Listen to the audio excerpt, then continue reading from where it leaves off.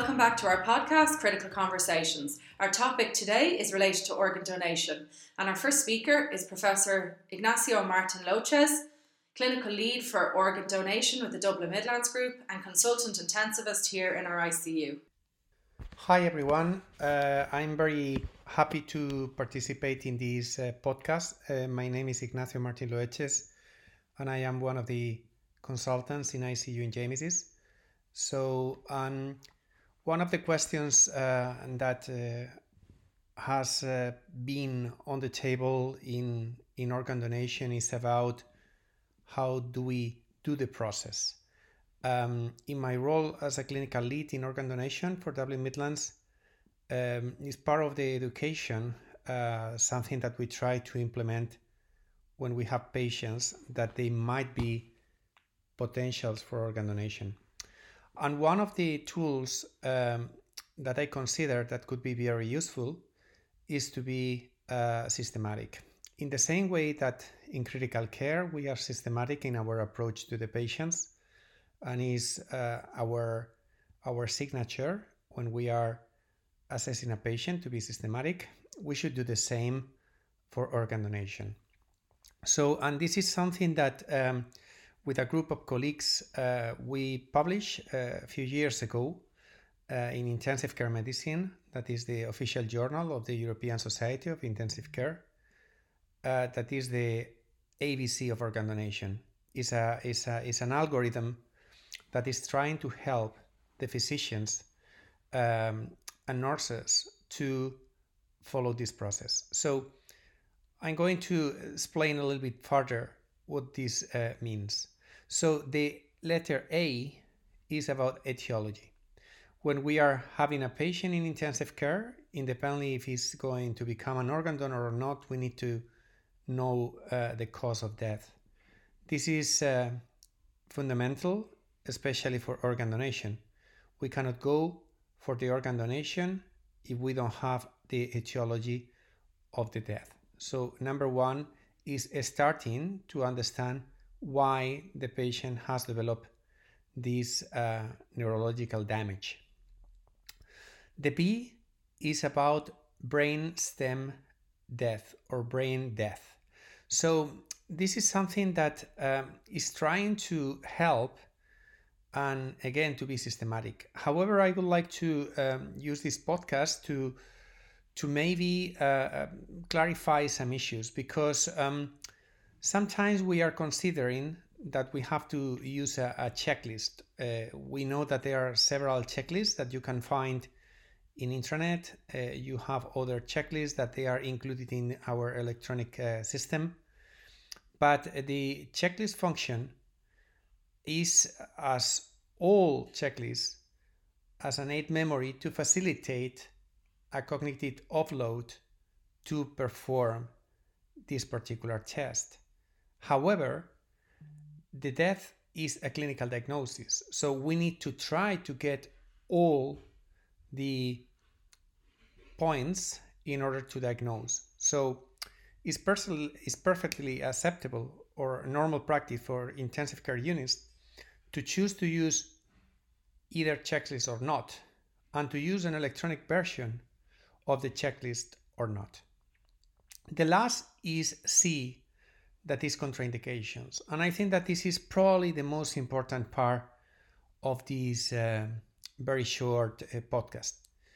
The C means contraindication, but in the way that we should not jump to the C before doing the A and the B.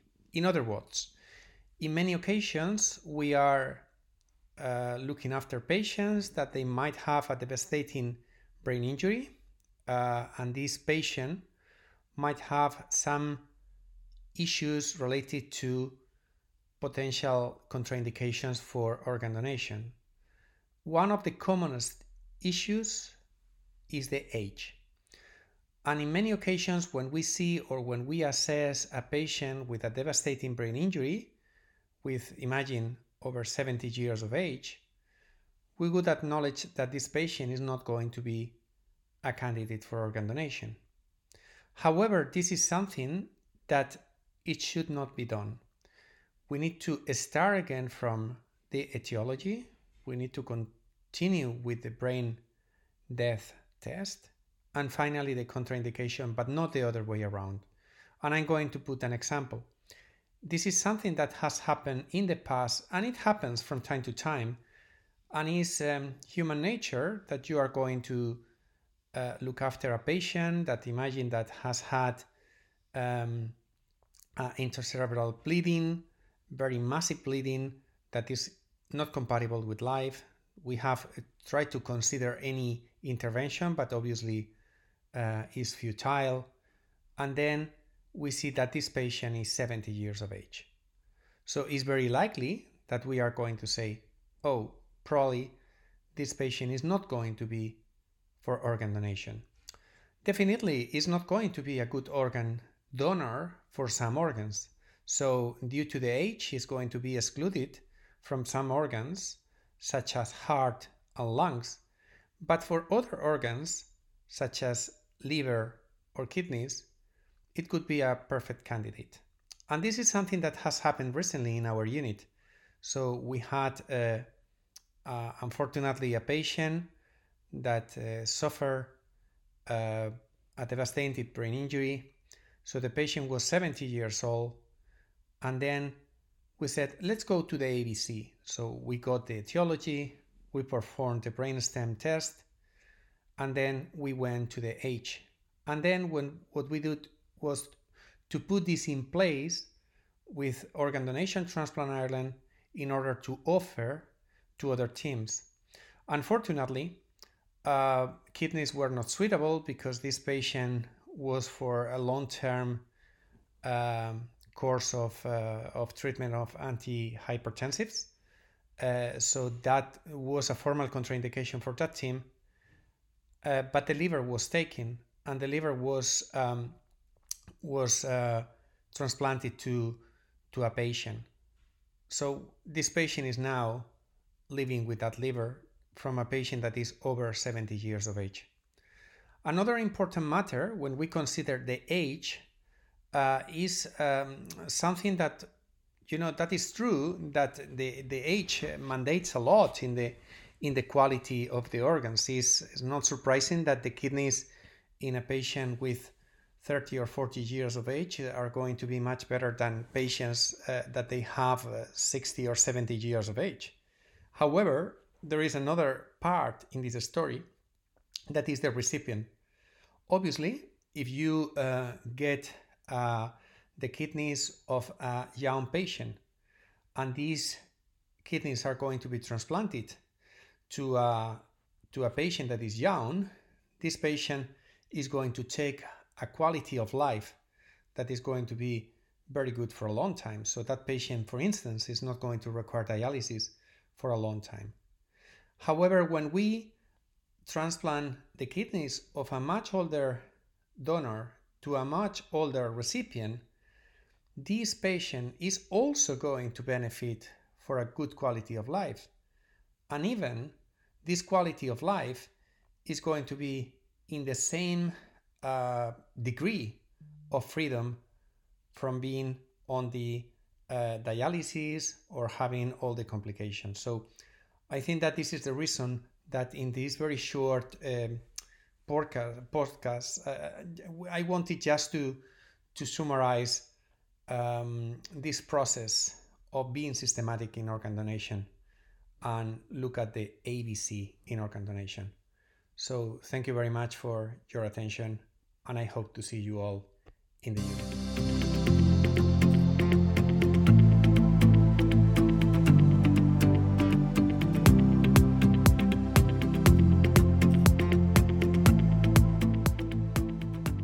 So today we're going to talk about organ donation. So we have Nikki Phillips with us, and Nikki is the organ donation nurse manager. So welcome, Nikki, and thanks for joining us today.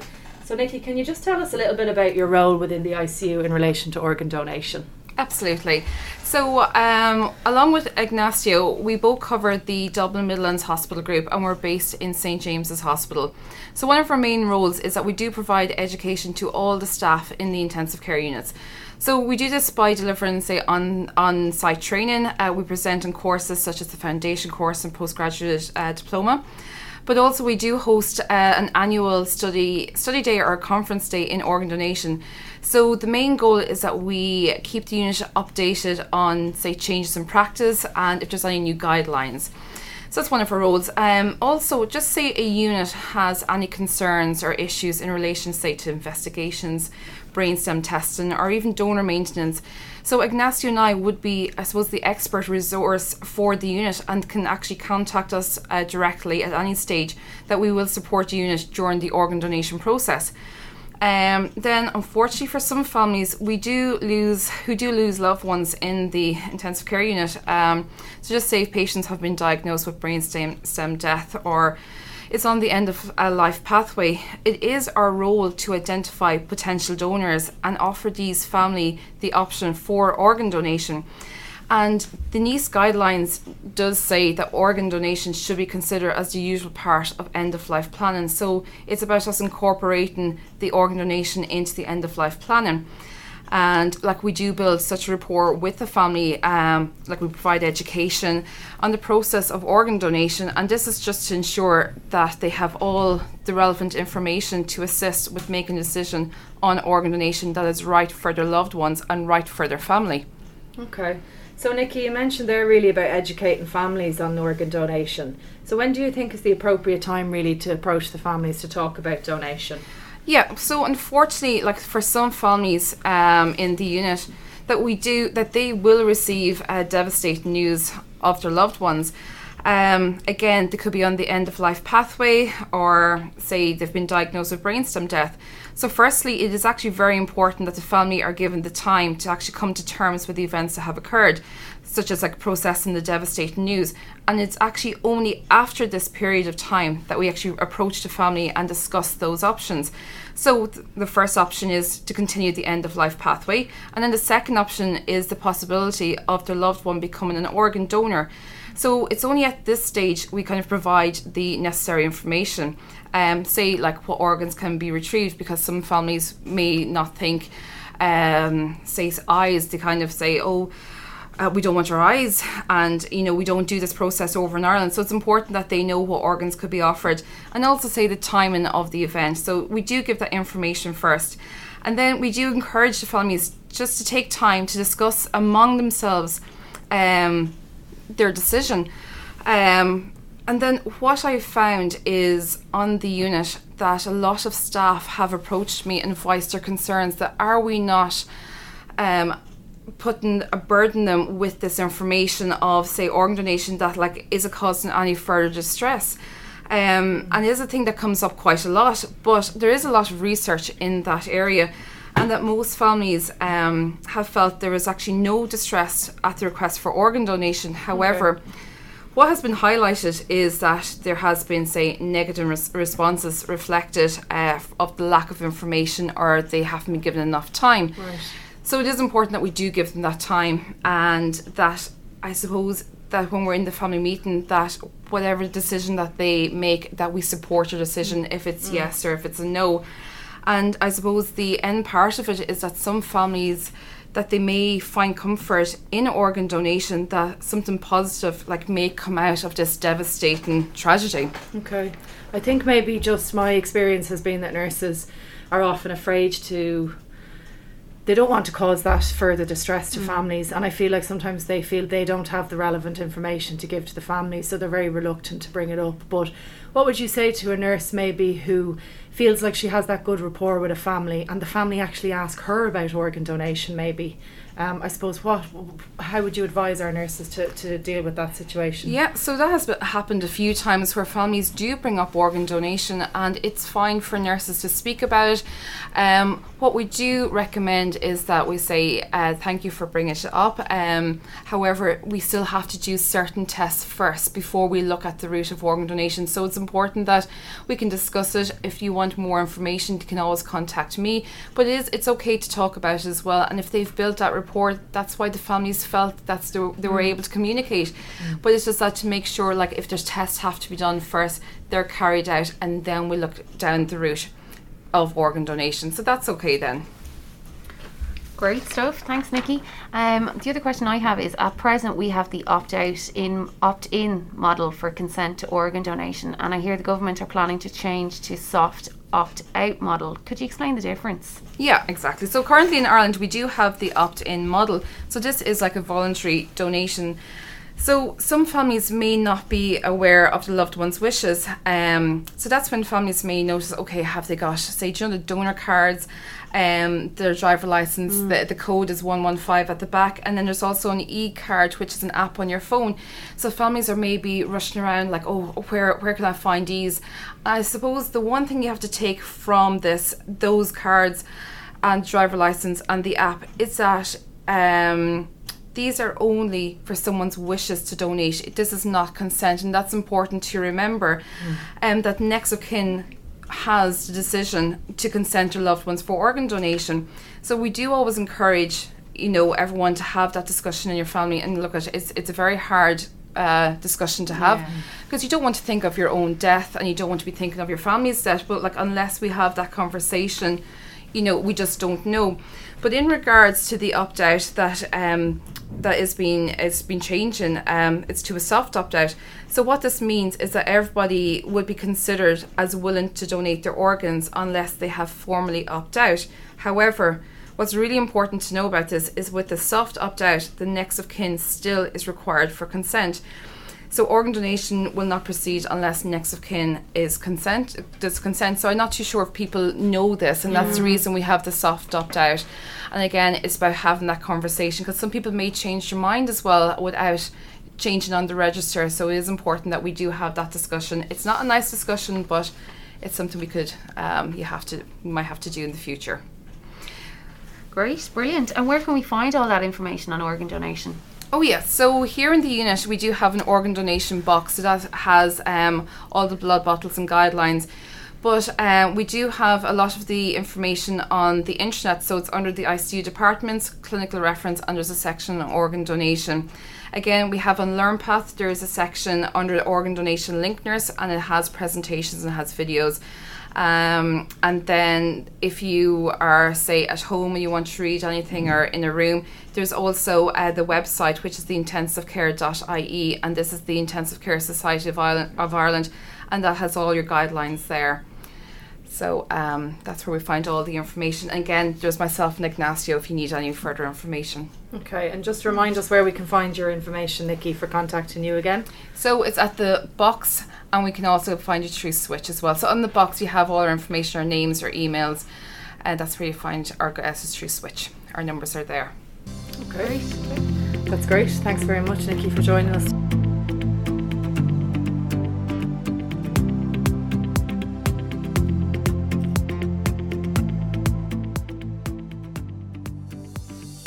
Hi, Emily here, and welcome back to Critical Conversations. I have Jean O'Reilly from Organ Donation Transplant Ireland joining us. Thank you, Jean, for joining us on the podcast. We're just going to have a little chat to you about your role within organ donation. Can you tell us about the ODTI team? Yes, thank you very much, and thanks for the invitation to partake in this podcast. ODTI was set up in 2015 in line with EU legislation, and it's managed under the acute hospital division within the HSE. So our team consists of a number of people, including our Director of Services and deputies. We have a team of donor coordinators who manage and oversee organ donation process. We currently have about 8 donor coordinators who are based in Dublin, and one of our main roles is to coordinate and facilitate organ donation nationally, providing a year-round 24/7 service. Our team also include a Chief Operations Officer, an administration team, and a quality department, which are all essential parts really of the organisation. The wider ODTI team also include a number of clinical leads and organ donor nurse managers who are based in hospital groups and provide education within the ICUs. As you know, Nikki is the ODNM based here in James's. So that's kind of really roughly a summary of the team. Okay, thank you. Can you talk us through your role then when you receive a call from an ICU? Sure. Yeah, we as you know, we run a national 24/7 phone line, and we can get a call at any time from staff within the ICU. And just to say, we welcome all calls, including those looking for advice in relation to if a patient is a potential suitable recipient or suitable donor for organ donation. When the call comes in from ICU, if the ICU team have identified a potential donor and spoken to the family and gained verbal consent, we'll then get the initial referral call from the ICU themselves. When that call comes through, we will ask the staff for a number of questions in relation to the patient's current and past medical history. We'll look at the cause of death as well, and look for a number of different tests to try and facilitate the donation process. We will also, one of the things we do look at, which is quite important, is the blood group, the weight and the height. The reason why the height is particularly important is the height has to be measured in a specific way so that the donation can proceed at that stage. So there is an extensive amount of information that we get from the nurses on the phone call, and that's just to make the donation and the transplantation as safely as possible. So we gather all that information, then we will go to the transplant centres with that information, and they will make a decision based on a number of factors, including who's on the waiting list, priority of who's sickest, and looking at the donor's medical and social history, and making a decision based on that. As a national organisation as well, if, for example, the transplant centres in this country don't have suitable recipients, we will offer the organs on to the UK and Eurotransplant as well. So that's really to try and facilitate the donor and families with as much as possible, and to try and help as many people as possible. So there's lots of things going on in the background as well, while them calls are being taken care of. When we then if we get a transplant centre that has accepted an organ for potential transplant, we will ring the ICU back and get them to take blood samples that you have available on the unit.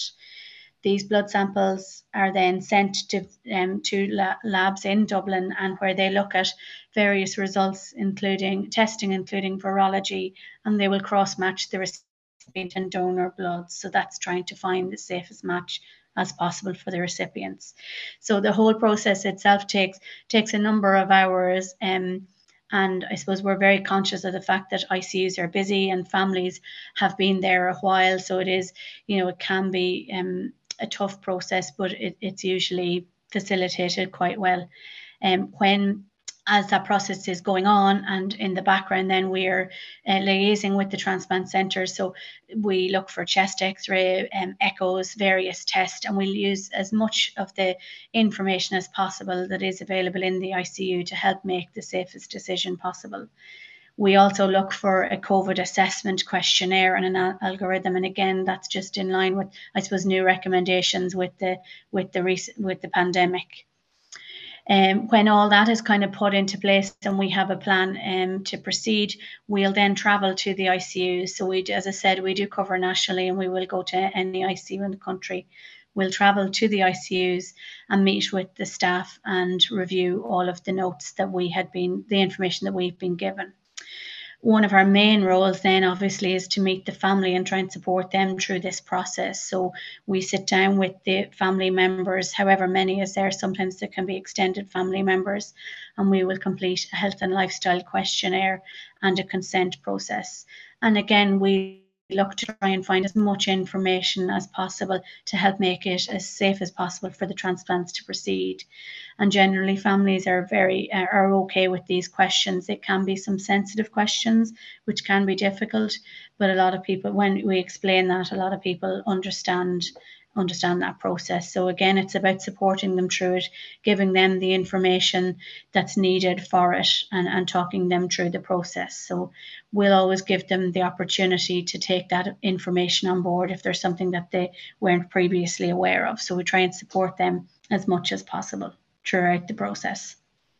Okay, so how does your role then extend with the donor families following the transplant then? Would you have much to do with them after that has happened?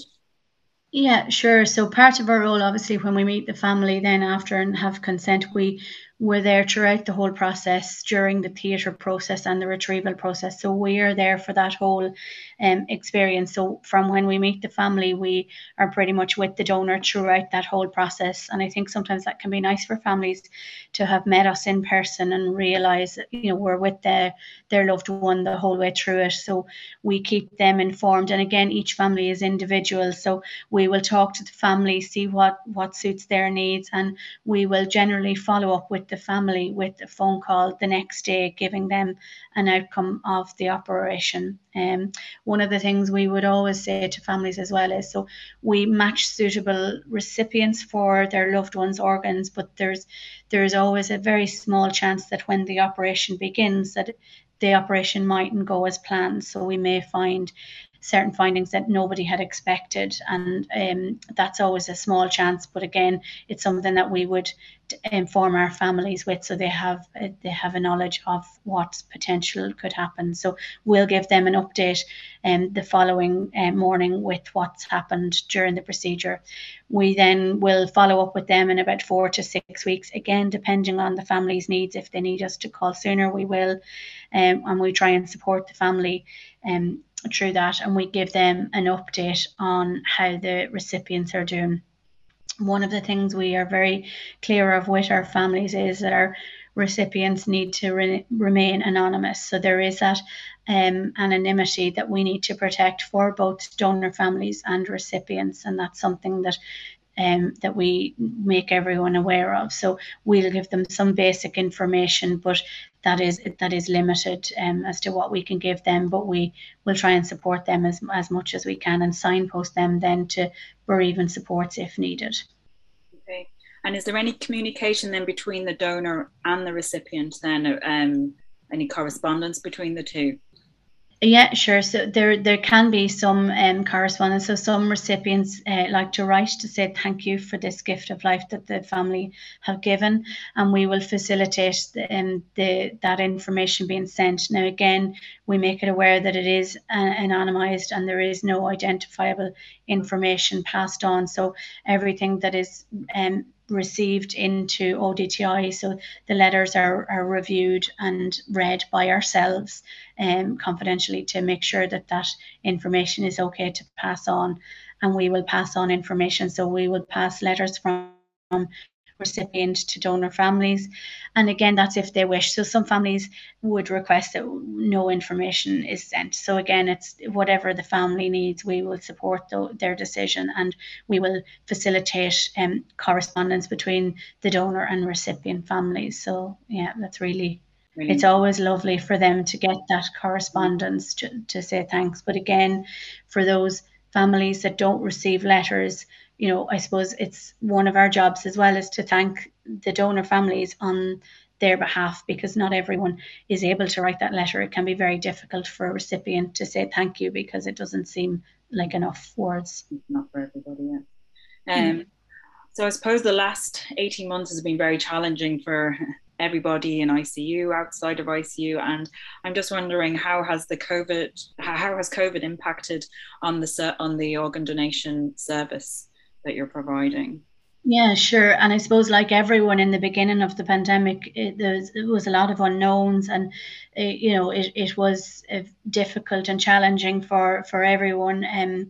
We got together as a service, and I suppose a lot of our guidelines and recommendations come from within the European guidelines. So we looked to them for advice, and we gathered an advisory group that met quite regularly throughout that initial phases.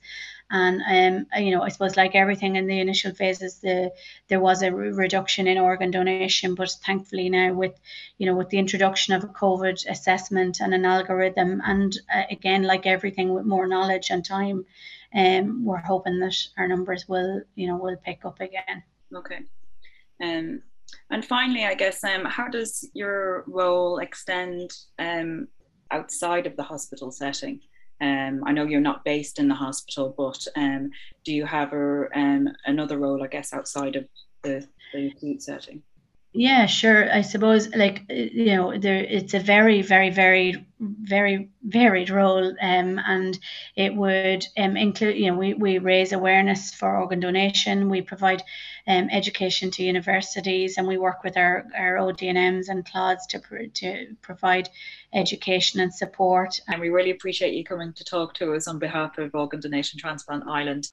We hope you enjoyed that episode from Critical Conversations. Thanks to our 3 experts in the field of organ donation for agreeing to speak to us on our podcast. As always, please like or subscribe our podcast on whatever platform you listen. And please leave us some feedback at icueducationteam@stjames.ie. Thanks again to our speakers, our listeners, and we look forward to talking to you soon on Critical Conversations.